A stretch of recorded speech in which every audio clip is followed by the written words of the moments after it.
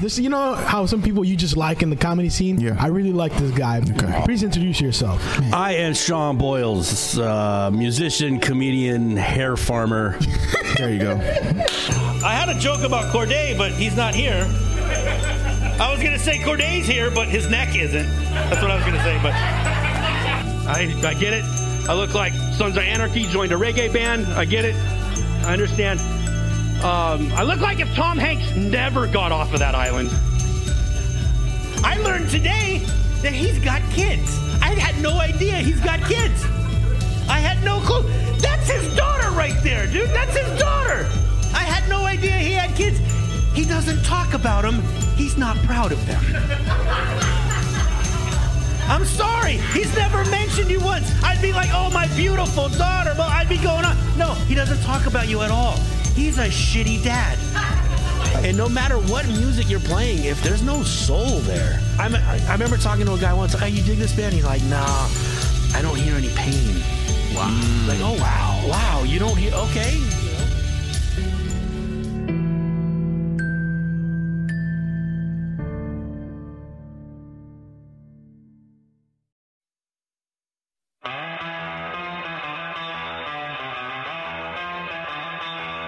We need to up our game and shit. We need to do comedy butt naked, right? His goodbyes blew his eye socket off and his eyeball fell out. White women keep kidnapping us. Y'all seen The Blind Side? Aren't you glad we have that disclaimer at the beginning of the episode? It's going to come in handy for this episode.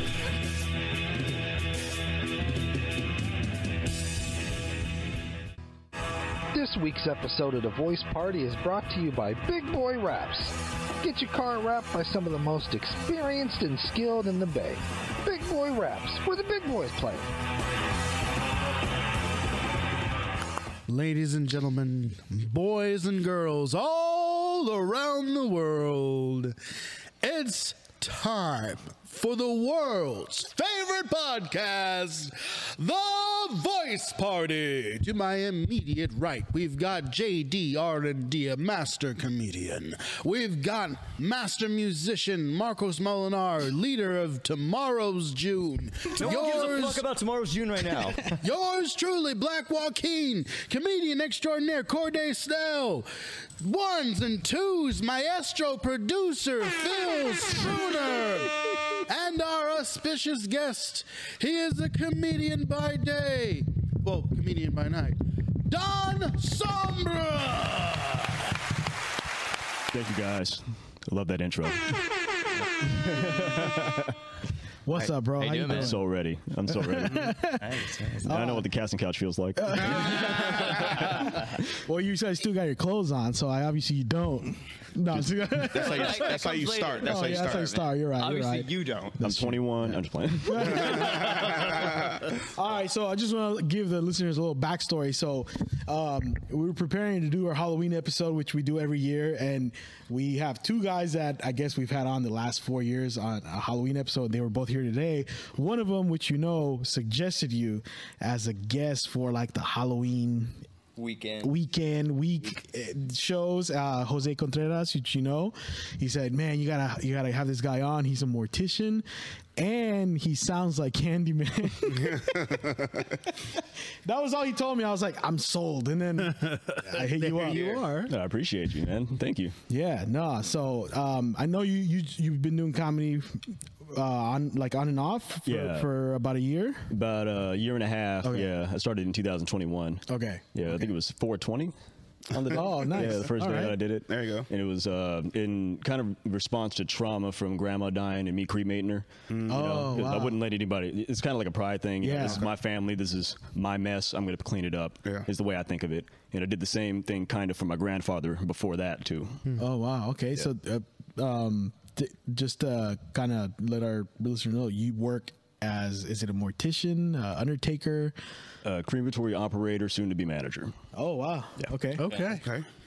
So you do specifically cremations. That's okay. Yeah. All right. I manage the operations of the crematory, and then all the ins and outs, dealing with the people to do services sometimes, because they paid a little bit extra to come in and mourn the loss a little bit more than than they already had time to do.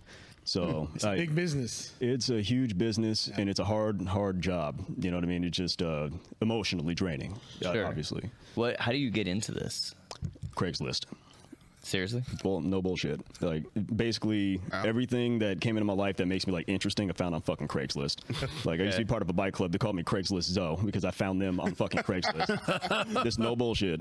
And then, so it was cool.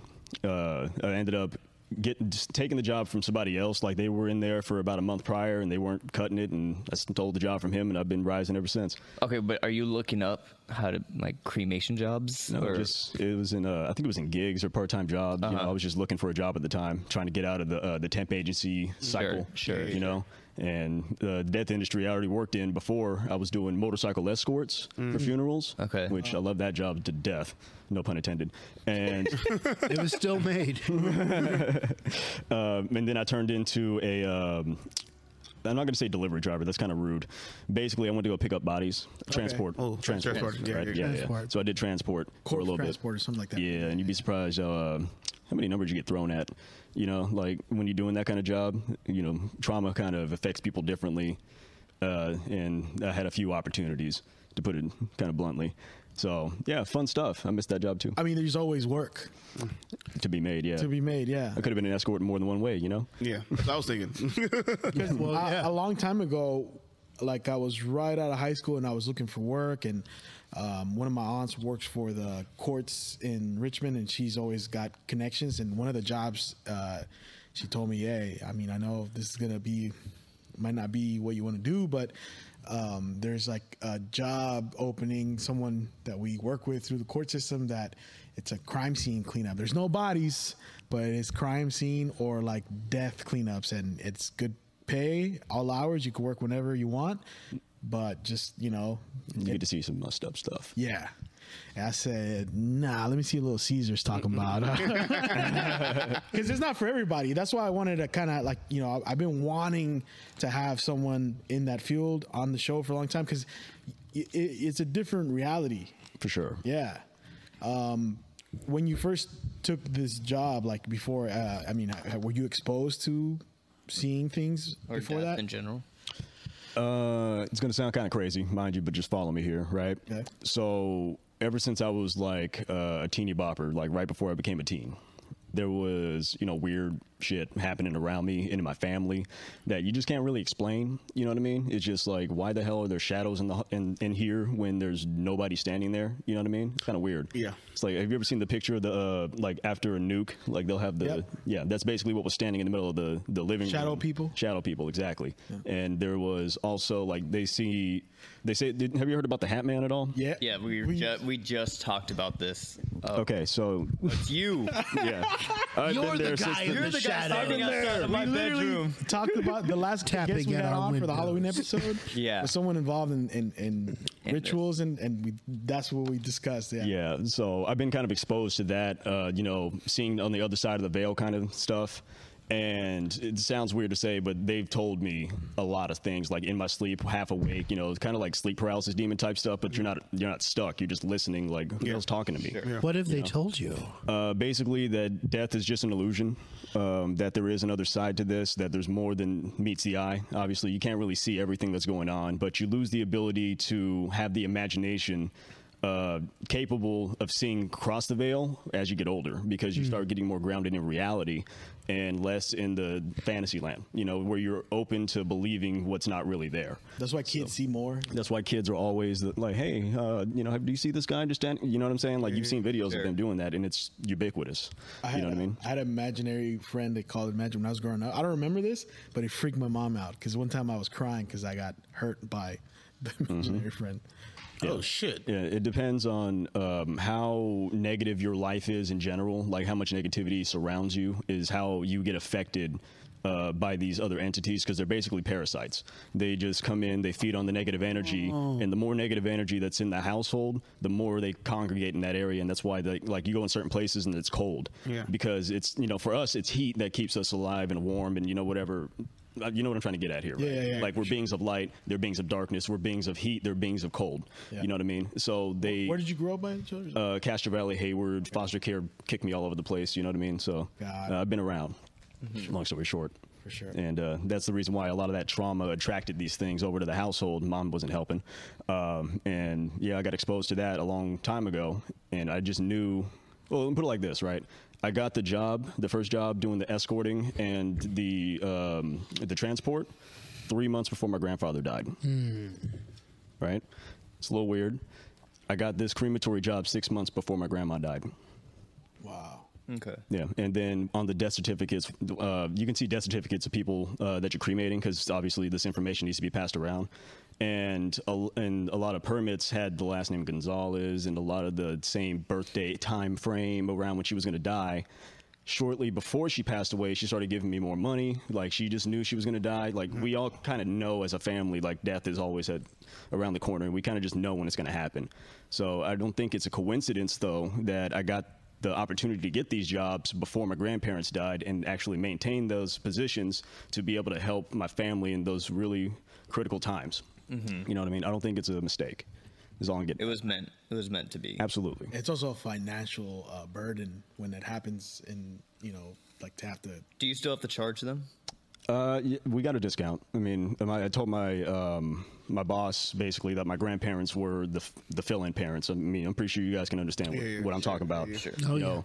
Mom was doing her best. Dad was gone. You know what I'm saying? Like, that's why I call myself the Shadow, Don Sombra. You know what I mean? It's just like always forgotten about, put in the corner, just left to my own devices in foster care at home and whatever else. And then I put myself in those situations as a result from the trauma. And that gave me the ability to see all the crap that I just, tried to describe to you guys as best I could, because it just doesn't sound real, but you can't make this stuff up. So that's how you that led you to where you're at now with this. Okay. And the connection to death and all that, basically just having an understanding and a knowledge and a belief that I'm here for a specific purpose, and then as soon as I'm done here, I have another job to do. Right. It's never going to end. Right. Do you, are you afraid of death? Hell no. No. Greet it like an old friend. Yeah. That's the way I look at it. Yeah. Like sometimes I even look at it like you guys are nerds like me, I'm assuming, right? Yep. Thanos, the original fucking story behind him is that he was in love with death himself, right? Yeah. And Lady Death's a bitch, so she's like, you know what? You can clean my shoes, motherfucker. Like, just get off to the side. I'm gonna send you all these. And then he started babe, I souls. killed half the universe, and she's like, I'm unimpressed. And then she ended up going to fuck Deadpool or something. Yeah, exactly. He's a jealous ass nigga, So that's the way I kind of look at it too. It's kind of like, death has kind of courted me since I was young, in a sense. And then I'm kind of smitten, stuck. You know what I mean? Like, there's nothing I can do to escape it. Does it kind of make you too cynical at times, though, doing what you do? A little bit nihilistic, not gonna lie. Yeah. How many babies are you gonna cremate before you start going, the world is fucked up? Right. You know what I mean? Yeah. Like, Shit, yeah. Or drug addicts dying in the street, and homeless people that just freeze to death. Because I was gonna say, what happens with that? Like, do you just have to, like, if they have no family to take? They call those indigent cases. Okay. Right. So indigent cases are basically where there's nobody to be contacted to help. Take. Yeah, Which is a lot of the cases sometimes, right? Majority of the people that are like homeless and drug addicts and things of that nature, the family, it's not that they can't, it's that they won't. Right. You know what I mean? It's just like you, as an individual, took that responsibility from us, and now in death, even, do we continue to hold you liable for that? Right. You know what I mean? And I respect that decision 100%. But it's all in the taxpayer's dime for them to get cremated or buried, or usually just cremated and scattered to the wind. Yeah. Right. That's usually what happens. So taxpayer money government will step in and say, all right, we'll throw your company whatever X amount of dollars to just. Before you did this job, though, you had already seen bodies and stuff like that. I was gonna say, have you experienced a lot of death growing up? The first death that I actually felt, that really hurt me, it was right after, I hate to kind of like put it like this, but I graduated, and then I had an ex-girlfriend that we had a messy breakup, and then my granny on my dad's side, dad, she was granny, because she, when I was young, she was around, she took care of us, and she, that's granny. I love granny to death, Granny Smith. She ended up dying of AIDS and hepatitis and a couple of other diseases because the man that she was married to got her addicted to the stick. Gotcha. So she caught a whole bunch of stuff and ended up dying right after that. And that was the first time that I've, went through that. But ever since I started getting in the death industry, that's when a majority of the deaths in my life started happening. Okay. It's just like, death was like, hey, Towards get ready, adult. like get in here. This is the work that you need to do now. Yeah. And then when your family's all dead and gone and you've done enough, then you can move on to do whatever you need. Sure. What's the word? Like when you're numb, desensitized. Do you find yourself desensitized now to like the idea of a body that you have to burn? Family death sometimes? Because like for me, the only reason I asked that is because like in my family, all my life, we used to make this joke that was like our quota for family members that have died has got to be at least 5 a year, right? Because that's how many people died every year. We have a big family, and during the pandemic, we had over 20 family members and friends die. That's insane. And you kind of get desensitized at some point. After you're like week after week, someone's died. You're like, all right, well, I still got to go to, baseball practice, or whatever. You know what I mean? Like, I don't play baseball, but work, you still got to go to work. I can't stop. And my boss doesn't believe me anymore that 12 of my aunts and someone's died every week. Like I can't take these off anymore. Yeah. I've missed so many funerals now, or even I hate to say this and. But whatever. But like, I've skipped some funerals just to come do the podcast because I'm like, dude, people die all the time, and it's not like they weren't like super close to us, but like they're like maybe family friends that I haven't seen in 10 years, and I'm just like, I got stuff to do. Basically, can you differentiate from family and regular people? Like no, like desensitized. Oh, okay. Do you feel desensitized? Yeah, you're on. Oh, you can't hear sound. Can you? Okay. Oh, okay. There you go. All right. Cool. Like, are you desensitized with like family now sometimes? Or have you not had enough? I want to preface this by saying I'm not trying to discount what you've experienced. Sure. You know what I mean? But the sheer volume of family in my end is small. Okay. And that means that every death means. I hate to say it, a little bit more, because there's only like 7 of us. Sure. And now there's even less because grandma and grandpa are dead. Right. Uncle separated 100%. Himself from everybody else. 100%. And that means it's just my mom, my stepdad, and all my siblings, basically, and my aunt. Right. My aunt's now, because she's going to get married to another woman. It's cool. And it's like the more you lose, the more alone you feel, too. Not really. Assume, no? Not for me specifically, because of the Don Sombra thing. The reason why I feel like a shadow is because I was alone a lot. You know what I mean? So that hasn't changed necessarily. If anything, it's just expected at this point. Sure. You know what I mean? It's kind of like, well, it's coming true. The prophecy's coming true. I'm going to be left alone at some point. Right. But there's one thing we can't avoid is that 99% of the time you die alone. You know what I mean? There's going to be people standing there like watching over you. Oh my God, but it's a journey that you got to take by yourself. Right. For the most part, unless you get in a car accident with everybody in the car. 9/11. 9/11's another. There's another one. It's like when there's a tragedy like that, it hurts even more because now we lost more than one person at a time. And right. It hurts even more. It's true. I mean, we do die essentially by ourselves, but we are also very social in nature and have a need for human connection on a certain level. A lot of people, maybe not everybody, but like. From very young, you have friends now. I'm certain, like a social life of some sort, some companion. Some people get dogs, for Christ's sakes. Yeah. I'll say that. I'll say this too. I've actually been very lucky that like my grandparents that have died on my mom's side, aunts, uncles that we were super close with, we were able to be with them at their last moments because that's beautiful. Because we've gone through them. We've gone through that death so much that we kind of know. Okay, they're going downhill. That means it's like, especially in a Mexican family, we would go every day, spend all day with them for the last 2 weeks of their lives, even if they're unconscious, at this point, they're not conscious. All we're doing is changing them, just to make sure they're comfortable. We're all there as a family. Yeah. And we've gone through that a million times, So I am very, like, I feel blessed in that sense, but like you do at some point kind of get like, okay. Who's next? Yep.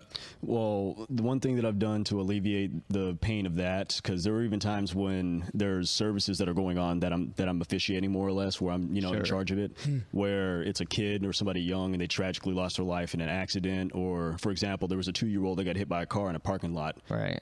It just got run over, and the family was very devastated. It was their only child. Sure.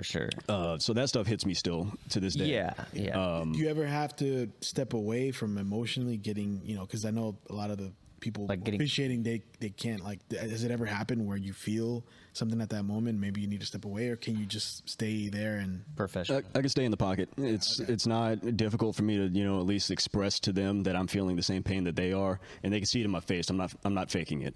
You know, it's just this pains me so much to have to do this, but it's my job, and I'm going to do it with such honor and respect that you're going to walk out of here probably feeling better. I hope. Yeah. Right. You know, that's the least I can offer. Yeah. Because Or you know, at least without a worry. An At the least, extra, yeah. an extra worry. well, the worries are all gone now. You know, it's about to be lit up in flames. So, you know, there's no more worry in death. That's the eternal rest, right? Sure. You know, that's just all these worldly problems that we burden ourselves with every day and look at ourselves in the mirror and judge ourselves for. It's all temporary. So the best thing to do is just appreciate what you have and forgive yourself for any transgressions you may have had against other people, and maybe say sorry to them. But, you know, at least if you have no regrets, then you die with a smile, and that's something that I aim for every day. You know, I've only ever picked up 2 bodies that had smiles on their faces. One was a kid, and one was a grown-ass man. And one of them got in a ski accident, but was next to his dad up until his last breath. And the other one was the guy that pulled a fart joke before he passed. Can't make this up, man. It really Was happened. it the kid in the ski accident? It was the kid in the ski accident. Okay. He Yeah. was comforted by the presence of his father. Yeah, I remember his name. That fart joke must have been funny. It was legit. He legit was like, "Hey, pull my finger," to the nurse. And the nurse came in and he let out one fat one. He's like, "Ah," I just died. and just died right there. that's crazy. Yeah, and I went to go pick him up. I was like, "This is kind of creepy." You know? But yeah, the nurse told me about that, and I couldn't help but laugh. Yeah. It was one of those things I took home with me. Yeah. Yeah. Have you ever had a near-death experience? 2. So I don't know if anybody can like catch this, but there's a big ass crack in my forehead right here, right, going all the way up and down. Okay. When I was in foster care, I was about 7 or 8. A bunch of the kids at the community center that I was kind of hanging out at, they got like go-karts and bikes and a whole bunch of other wheeled things without motors, and said we're going to the top of 167th or was it 167, 168th in San Leandro, which is, you know, at the time was basically like this of a hill. Yeah. You know, just. It was steep, and you know, 2 or 3 times we went down. On the 4th time, I hit a manhole, and then the front end twisted on me, and I went. Yeah, R. Kelly was in my head at that moment, but I ended up landing. I believe I could fly. That version. Yes, but I didn't believe I could fly because I saw the ground coming at me. And I went face first into the cement, and then I ended up getting scrapes in like places you shouldn't get scrapes at. Yeah. Like I got a scar on my gooch from this thing. Like I did the splits. It was bad. And then ended up with 2 big knots on my forehead on this side, and then the crack on this side. They had to take me to the hospital for concussion treatment, but I had passed out before they got there. So there's a slim chance I might die there. Right, you know. right. But I woke up, however, who knows how long later, with a giant fever and throwing up. You know, and my foster parents were like, "Oh my God, we're not going to lose our money." You know, so. But that was one. And then, I mean, I ride a motorcycle, so there's... Oh, shit. Yeah, there's a lot of near Oh, so death you're there. really not afraid of that? Nope. Yeah. Every day. Can't be. And I usually commute on it, too. So there's times when people are, you know, "Oh, you slip through traffic, motherfucker." You know, like... Yeah. I've had a few of... Oh, look, it's back. A few of those. Sorry, I couldn't hear my voice for a little bit, if you're wondering. No, so that's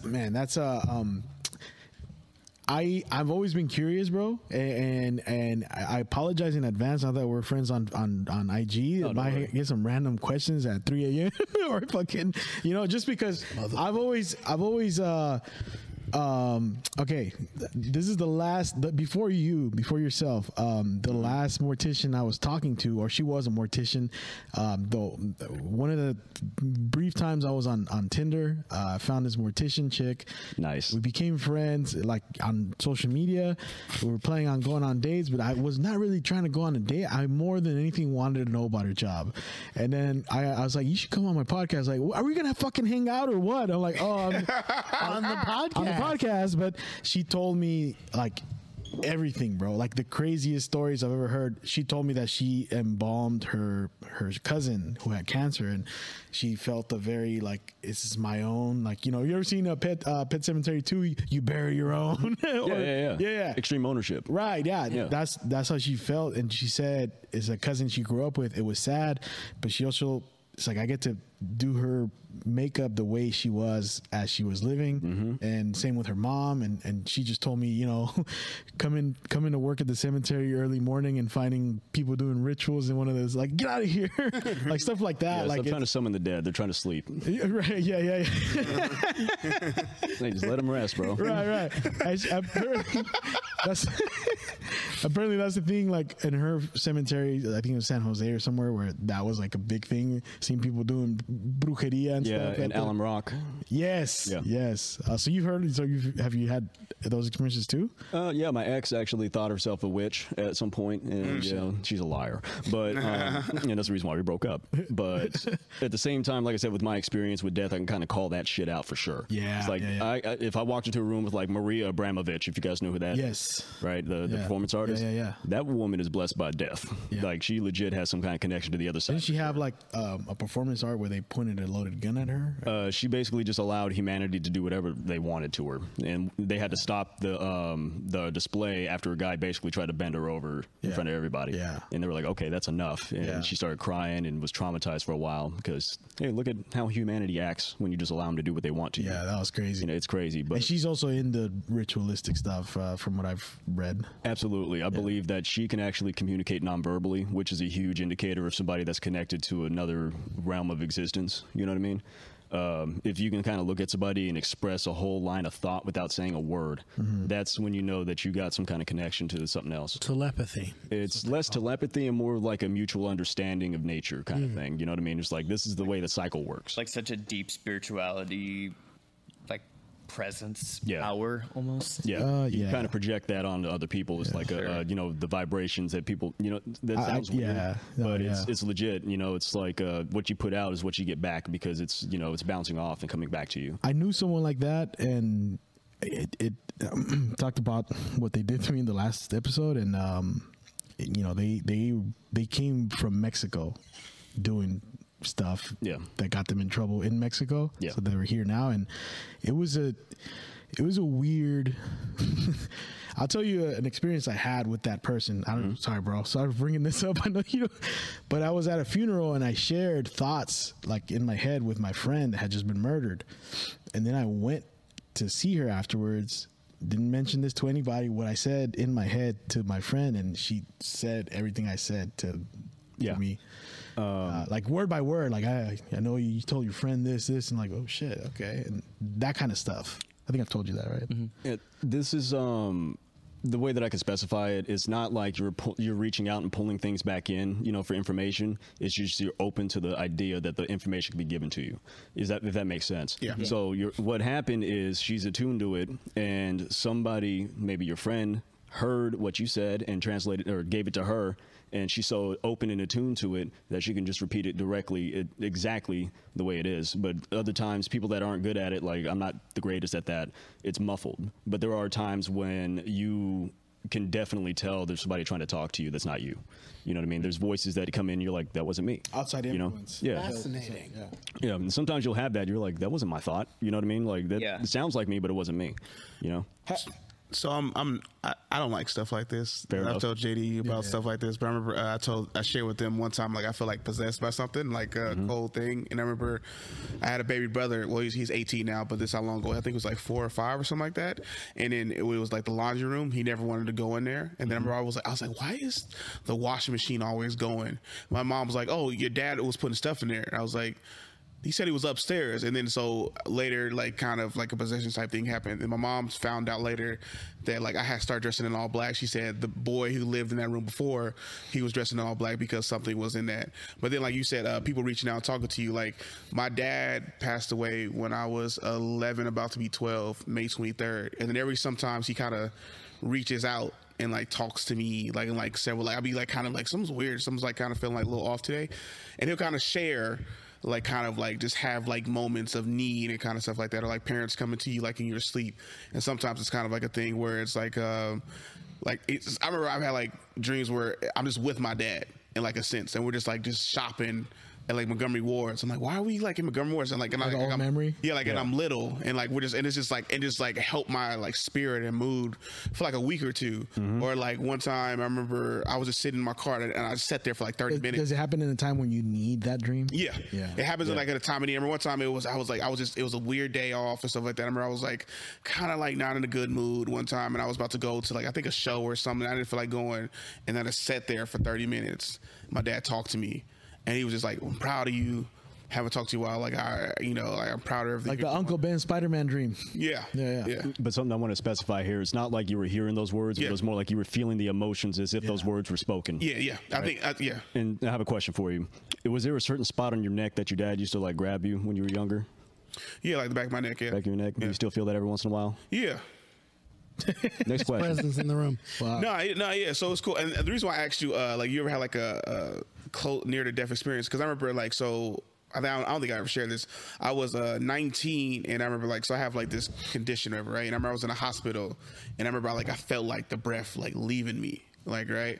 And then I remember I kind of like the parasite like passed out, right? Yeah. And then I only share this like with my grandma, like because she died. I think she said she like lost consciousness or whatever, like or just flatlined for like several minutes. And then like when I shared with her that like I was like she's like God was like holding me or something like that, like this white light. And I remember for me it was like I would just kind of like left and kind of just like just white light. They always talk about the white light, and I was like there, and I was like what is this? And but then like I kind of saw something, and then like it just like got pulled down like all of a sudden, and then it came back, and then I woke up in a sense, and I was just see like people in front of me crying. And I was like what happened? That I was actually to add to that, man. Like I want to tell you this too because it's different. But my situation, I think I've told you guys my experience where I had to I just left town because of some kind of like drug shit that at the time someone close to me got into and involved me. And that whole week before I decided to like quit my job, kind of go into hiding. Fair enough. That whole week, bro, I felt like death was on me. Like if I didn't leave, I was gonna get shot up or something, kidnapped and tortured or something. Because you're aware you're in danger. I don't know. It was a weird feeling I felt, bro, where like one time I felt like someone was in the back seat of my car while I was driving, and it was just like any minute now I'm gonna get popped or something. Like, and it was a weird, like anxiety. I feel it's coming. Like I feel it coming. You know. Yeah. Anybody in your situation would be feeling high levels of anxiety. Oh yeah. You know what I mean? Like, and I feel like sometimes you can feel when you know like that's like it was a similar thing where I felt like it's that's why I decided. Yeah, all right. I'm gonna go live like a hermit, you know, for 6 months or so, and not have contact with people, but I felt like I gotta prepare myself to feel either hot bullets in me or something. And then it's a car crash, something. And then it turned out they weren't really looking for you, right? Because you came back. I don't want to talk about that. How do you decipher? Like, but you know what I mean. How do you decipher the difference between like an anxiety attack like that, though, where you're like, I'm so anxious because I know I'm in the situation, right? Versus being like, I feel a legit energy of death behind me, because like you could just be like, oh, I'm scared all the time, like I feel like someone's behind me. You're just paranoid. That's a normal human reaction. It was a little different. It was a little different. It's the difference between being internal and external. Is the way I try to describe it. You know, if the feeling of anxiety is coming from within you, it's welling up, and then it's taking over from within, usually around your chest area. That's where it starts, and then it starts spreading out and hits your head. And once it gets to your head, that's when you start freaking out, right? And that's what a panic attack is. You know, the anxiety becomes overwhelming, and your body just freaks the fuck out. When it comes to feeling anxiety from outside, it's more like your body's reacting first, and then your mentality is reacting after. If you can understand the difference, what I'm trying to say, right? It's like your brain is freaking out, and then your body reacts to that, and that's what causes anxiety. It's your body reacting to something, and then your brain going, "What the hell was that?" You know, that's the difference. So it's just flipped. Got you. So it's like hair stands up, you get goosebumps or whatever. Like it suddenly starts getting cold when you start, saying certain names and things of that nature. So. Yeah, like it's because it's like, what was that? Like kind of like, what was that? Yeah, it was like something like. Because there's a difference from near you versus anxiety is like starts here, like you said. Yeah, it's a difference from anxiety then to that in a little bit. Like there's a anxiety, like there's something. like a suspenseful feeling you have when someone's about to pop a balloon in front of you, kind of like anticipation, and to having just like almost a supernatural feeling of I don't know if I'm gonna be around for November, like it was, and I've never felt that before, and even in parties I've been at that got shot up growing up, or the time that I got shot at in another party where the bullet was right next to me.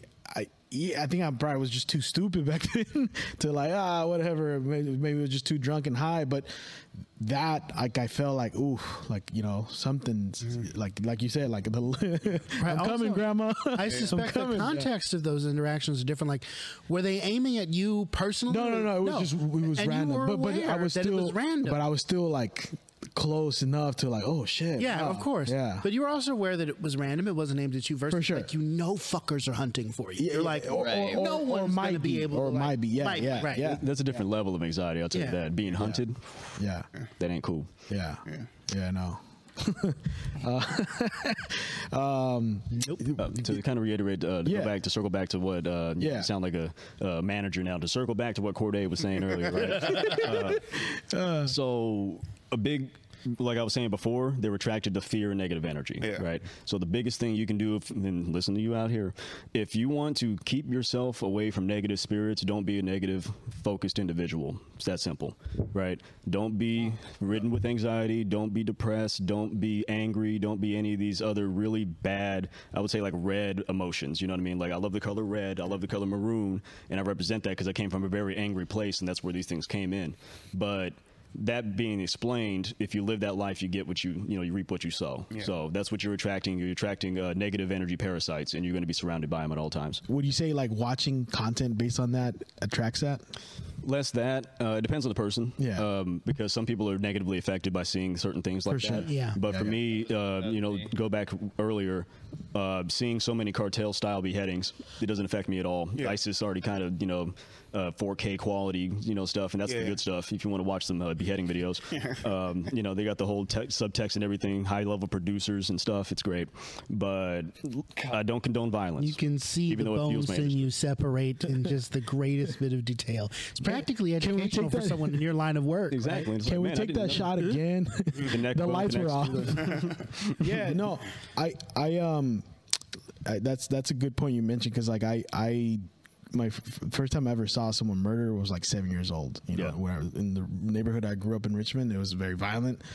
But and now I'm at comedy shows. I'm playing with my godchildren. I have fucking cats. A lot of my life is positive now. Yeah. But I still he gives me shit for it because I like watching true crime stuff, and I do and I do watch like paranormal stuff. It is interesting to me, but I don't know. Maybe I'm wrong, but I don't. That's why I asked you what your opinion is, because I don't feel like because he says you said like I like dark shit, but I think it's because it's very far from where I am now. Well, I'm always interested in that kind of thing. But I say this because sometimes it affects the way he thinks.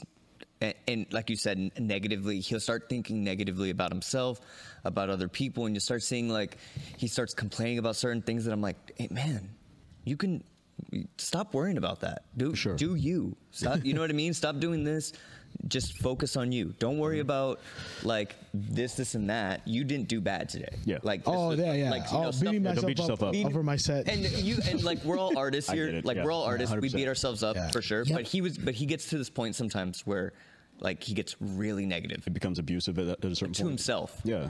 So like I get concerned and I'm like, dude, it probably has to do a lot with what you're watching. You're watching negative things all the time. I don't think it would change the way I feel about that, because I've heard I think that's just being a perfectionist with my art. Sure, but that's part of it. Yeah. But I'm the same way. I really stopped. Sorry to bring this up again, but like when I got sober, like I changed the kind of things that I watched a lot, the kind of content I was consuming, and I was very like influenced by that. So like for sure, me drinking and doing drugs a lot. Like I loved music about that artist that were like living that lifestyle. I was like, I'm gonna be like him one day. You know what I mean? Yeah. But like for me, when I started watching different things, started really paying attention to his comedy and started going into more deep dive music on production and stuff, and just things that were positive and good for me, it really kind of turned my brain a little bit and was like, okay, I'm surrounding myself with nothing but good stuff. Even if I'm in my room, you know, for whatever, after work or whatever, I'm by myself, I'm still consuming something good and positive to some extent. It's okay to watch the true crime. I like, you know, some of those on TikTok sometimes, but like to watch that all the time. No, which is that like, yeah. No, and sometimes you go through those stints where like that's all you. Yeah, no, and I pull away. Like I know to pull away like from some of that stuff sometimes, especially if you're not like. If I'm not in my right mind, I don't want to watch a Jeffrey Dahmer, you know, documentary or I'd rather watch some Always Sunny or something, you know, like and that's something to kind of just take my mind away from that. Yeah, I hear you 100%. So that's why like every time like you always be sending me like stupid shit like the middle of the night, like 12 a.m. or some shit like that. I turn on Mickey Mouse. I turn on like the complete opposite. I turn on Disney cartoons or something like that to get my mind like off that. Like, oh, let's play the Goofy movie or something like that. Right. Yeah, like my aunt used to always watch like unsolved mysteries and America's Most Wanted, and like just turn the lights down, just make it like she's like this is hella creepy. I'm like, no lights are on in the house. Yes, it is super creepy. Yeah. So then and then you talked about like watching stuff, right? Like I always tell JD, he was like, don't worry, bro, this shit's not real. It's not going to affect you. But I tell JD, I was like, JD, my imagination is so vast and so big. Yeah. I will make this real. Right. So that's why I always try to tell him like, and that's why I stopped sending you stuff. Yeah, because I'm like, no, it's not your. It's like that's your imagination. I'm like, no, dude, I will make this realistic, or like he or become will start serial killing tomorrow. Stop this. I don't know about that, but I would feel like the negative stuff, like you said. Don't. I remember like because when that was happening, like I couldn't drive because of my conditioning. Like I was having like seizures, which later got misdiagnosed as something else. It was like you could like they said, oh, I had epilepsy. I actually didn't. I had like this other kind of a thing. So my license was suspended. I couldn't drive nowhere, and then it was like I couldn't play football. So those like 3 depressions right there. It was like everything I was working for. Like I had because of the medicine, I gained like 75, 80 pounds within like a 9-month span. So I was like all like this like really good shape that's like gone. So I'm just like living this other life of like, will I go back to playing football? I don't know. Will I get my license back? I don't know. Like, and then I had to go, I think it was 3 months seizure free, and then I can get like start working back, right? To get your license. To get my license back, right? And I'll always go 2 months, 2.5 months. I think it was like 1 week away from getting declared, or like then it was like a bad week. It'd be like 1 month. Like then it was like 2 weeks, and then it was like mom was like, well, let's focus on what's triggering these type of things. And then that later brought on like the time I told them I got possessed. That's why I don't want to talk about some of this shit. He was like, oh, that's wild. Like, yeah, motherfucker. And it was funny because I told him this, and they thought I was joking the whole time. So yeah.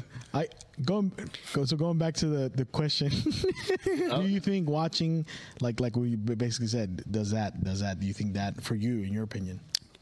So as long as you're not a fearful individual, that kind of stuff won't be attracted to you. But overall, if you have a negative outlook on life, you end up being the word repulsive actually applies there. You're repelling people and things, opportunities away from you. You know what I mean? That's what a negative mindset gets you, is nothing. You know, you're by yourself, you're solo, right?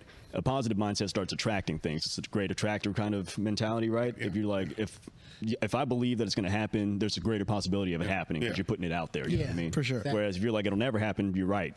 You know what I mean? Either way, you're right, but it's just the opportunity gets presented or it doesn't, depending on your mindset.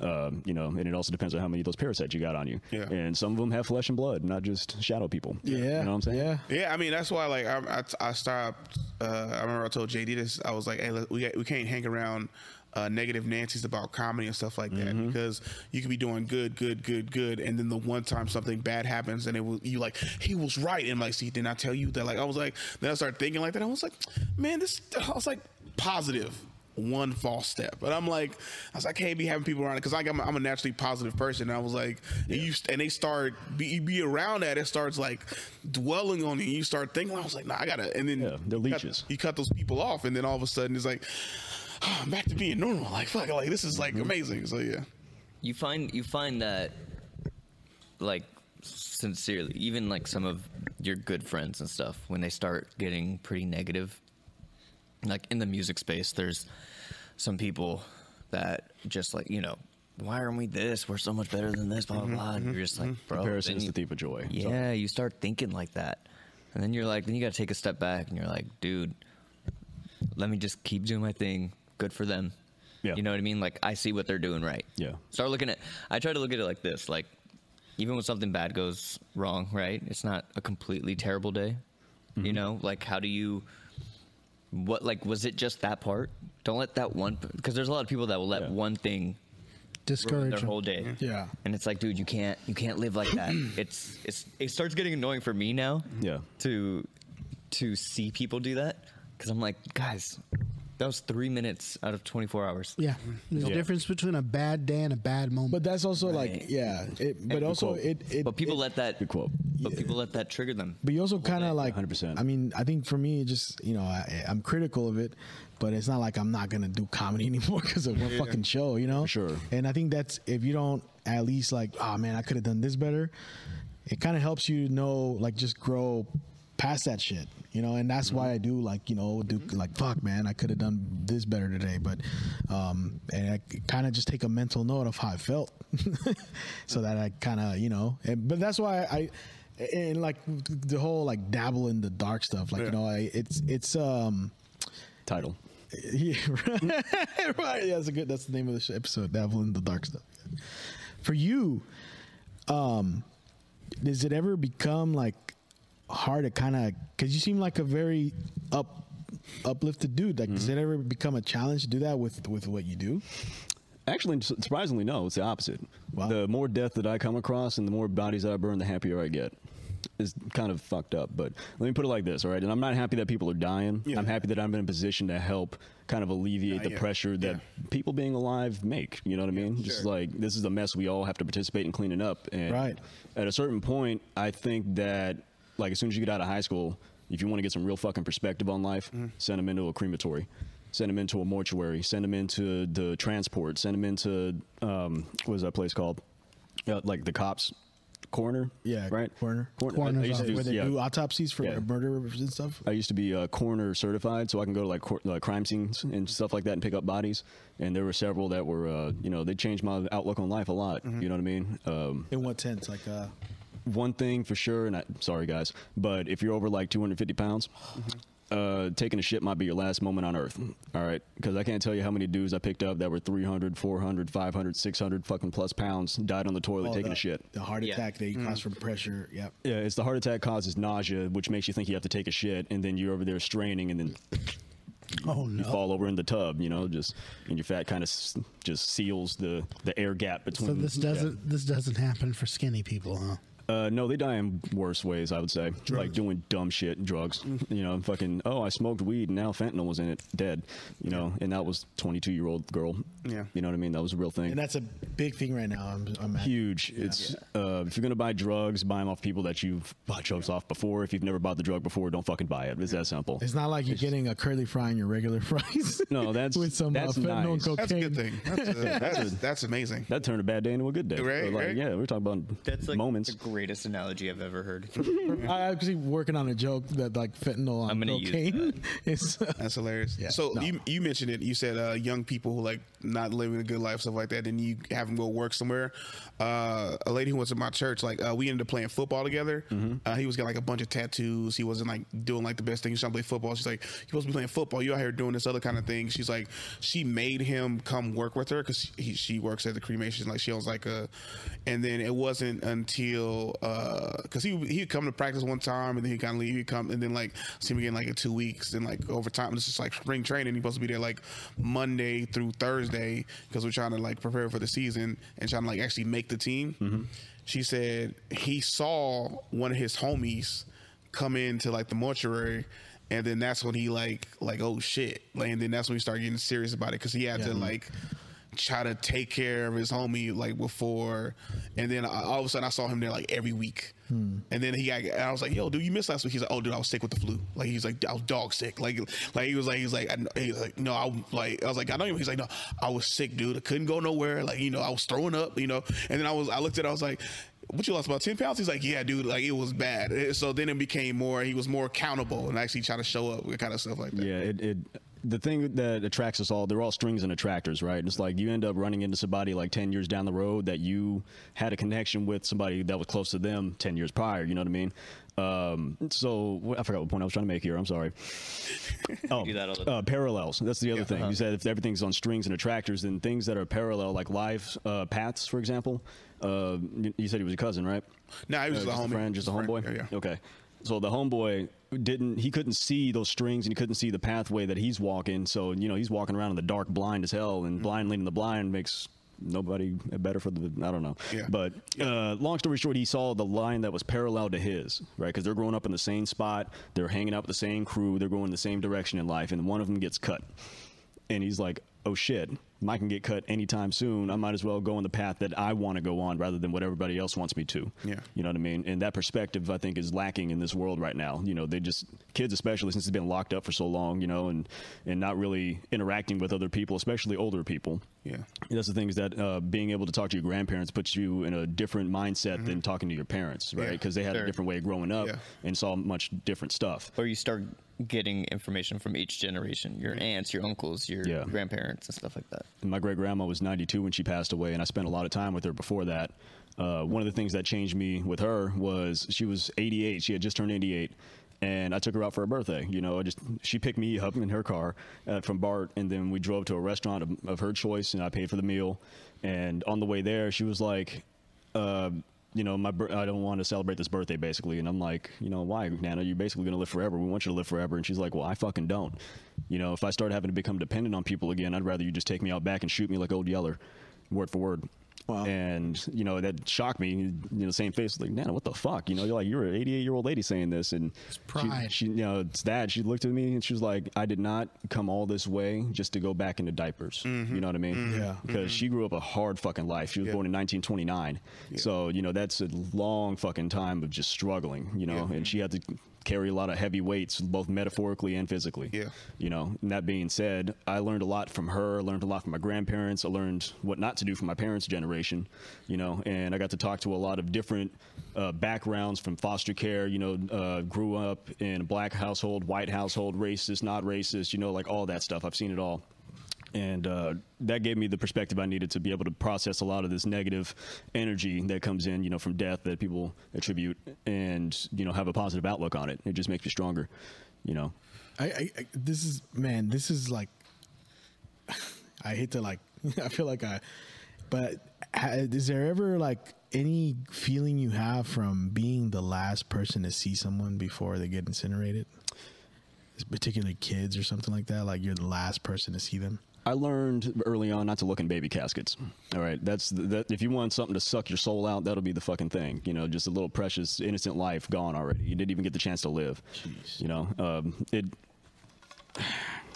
Let me put it like this: if it's my responsibility to take care of you, I'm going to do it to the best of my fucking ability, and that's the least I can do. I'm going to beat the ashes up good. You know what I'm saying? And on top of that, if you smell good enough, I'll give you a nickname. Like we had a couple of people that are like Church's Chicken. I remember that dude. There was garam masala. It smelled like Indian food. There was a dude that smelled like it's not delivery. It's DiGiorno. There you go. And so all these Newports and in a 40 ounce. There was one guy that smelled like that straight up. Was he homeless?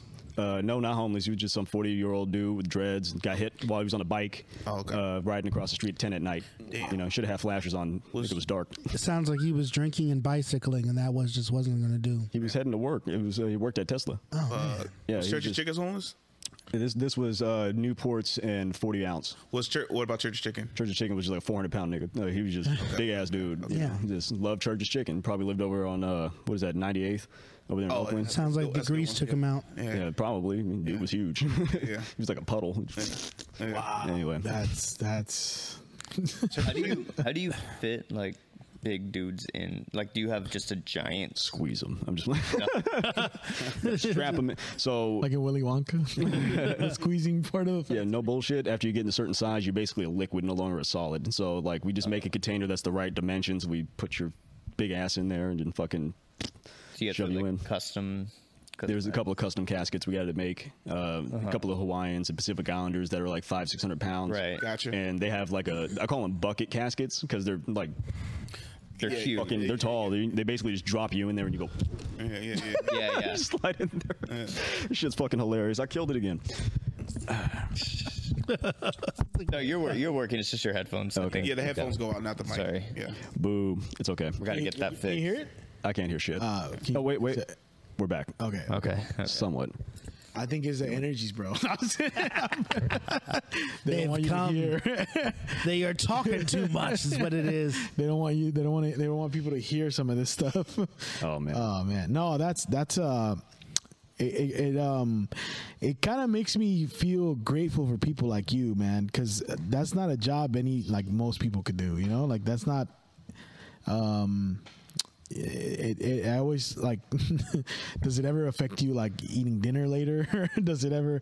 No, it's just now just something that you're used to. That yeah, it's there's a joke I like to tell. It's like the dumbest shit that I have in my repertoire. All right, yeah, it's what do men that work with their hands like to do? Eat with their hands. Yeah. You know what I mean? Thank you. It's dumb as fuck, but it's true. You know what I mean? Guys that are working construction, their hands are fucking filthy. They're over there eating a sandwich. You know what I mean? Just like, they don't give a fuck. I had a cousin who I think used to work in a crematorium also at, I believe it was St. Joseph's in Richmond, where they do it all at the church there in the cemetery. And they're shut down right now. Yeah. I've been getting all their stuff, yeah. Yeah, so... Wait, why are they shut down? The crematory, they can't find operators up there for some reason. I guess they're too prissy to lay hands on dead bodies, I guess, even though they're in containers. You guys need a job? I do. Yeah, you want to talk about an industry that's never fucking gonna die. Yeah. So he did it again.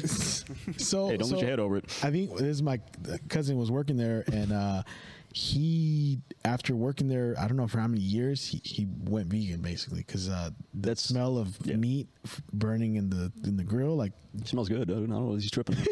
Shit's fucking great. Like, hey, this motherfucker smell like prime rib. Baby back. It's similar to like pork, right? Like the smell. The bigger you are, the more you smell like pork. Dudes that are like ultra athletes, they smell like. Have you guys ever smelled like bear meat cooking? Yeah. How gamey that shit is. Yeah. It's not gamey at all. But it's about the same smell, if I can explain. It's like if you take the gaminess out of bear, that's what really fit people smell like. But the more corporeal fat you have on you, the more you smell greasy, fatty. Yeah. You know. Yeah. When I got COVID. Bacon. That's a big one. And I had lost my smell. It was like it was weird because I lost my smell, so I couldn't smell nothing. I couldn't taste anything either. That was like the first time I like smelled like flesh burning. Like my homie sent me like a steak, and I was like, so I was just in the kitchen like just trying to have something. I wasn't gonna eat it, but I was like, this will last me like several meals because I could barely eat anything. And it was the first time like I was like, it smells like flesh. And like most of the time it's like, oh, this smells good. I'm like, oh my, what is this I'm cooking? And I was like, oh my, it was so traumatizing as it happened. That's what I'm thinking like track athlete or somebody like that being cremated, probably the same smell. Look, I would put it like this. I mean, you seen a dead body on fire? No, it's an eye-popping experience, but let me tell it like this, all right? So, I got them all, man. So I've heard of that. That's like the first thing that, around the same COVID times, right? I was one of the first people that caught that shit back in like January of 2020. Some Asian family. I'm not going to say specifically. Sorry, I don't mean to get canceled here, right? So let me be very specific about what happened. I got called to a call from AAA, right? Like I'm working at AAA at the time. Yeah. They pull me over and they say, hey, I have a flat tire. I locked my keys in the car. I forget which one. But we're also serving food for Lunar New Year if you want to come over and eat. Oh, and nice. So they're Asian, right? And who else celebrates Lunar New Year, right? That's, okay, so long story short, I take this food with me and I'm destroying this shit. It's fucking delicious, right? I got like all kinds of shit I can't even name, right? And then I take it home, my lady smells it and she's like, I ain't eating that. What you mean? Like, this is some good ass smelling food. What you talking about? She's like, there's something wrong with it. I ain't gonna fucking eat it, right? So I eat the whole thing, same face. I destroy it. Like, I fucking eat, I don't waste food. You know what I mean? Yeah. 3 days later, I'm sick as fuck. Like, I'm taking a piss, I pass out, hit my head against the tub, snap awake, and I'm like, what the fuck just happened? And then the next day, I feel like I got hit by a truck. Yeah. COVID. And I had that for about 3 or 4 days. Was that real COVID back in the day? It was that shit that before the strain got watered down. Yeah. It would put you down or in the ground, either one. Yeah. That shit it fucked me up. Did the family like also get sick? Did you ever hear back from them after you? Did you collect bodies? No, I mean, I wish I was working there at that time, but no, because they were busy. They were doing like 90-hour paychecks guaranteed off of like a 80-hour work week, basically. That all being said, that I never got in contact with that family, never asked questions, but everybody started getting sick. You know what I mean? I was just the first one to go down because I'm the dumbass that eats free food. Yeah. You know what I mean? And then shortly after that, got injured, cut through these 2 fingers with a knife like an idiot. And then that was the first 4 months of 2020 for me. It was just being bedridden.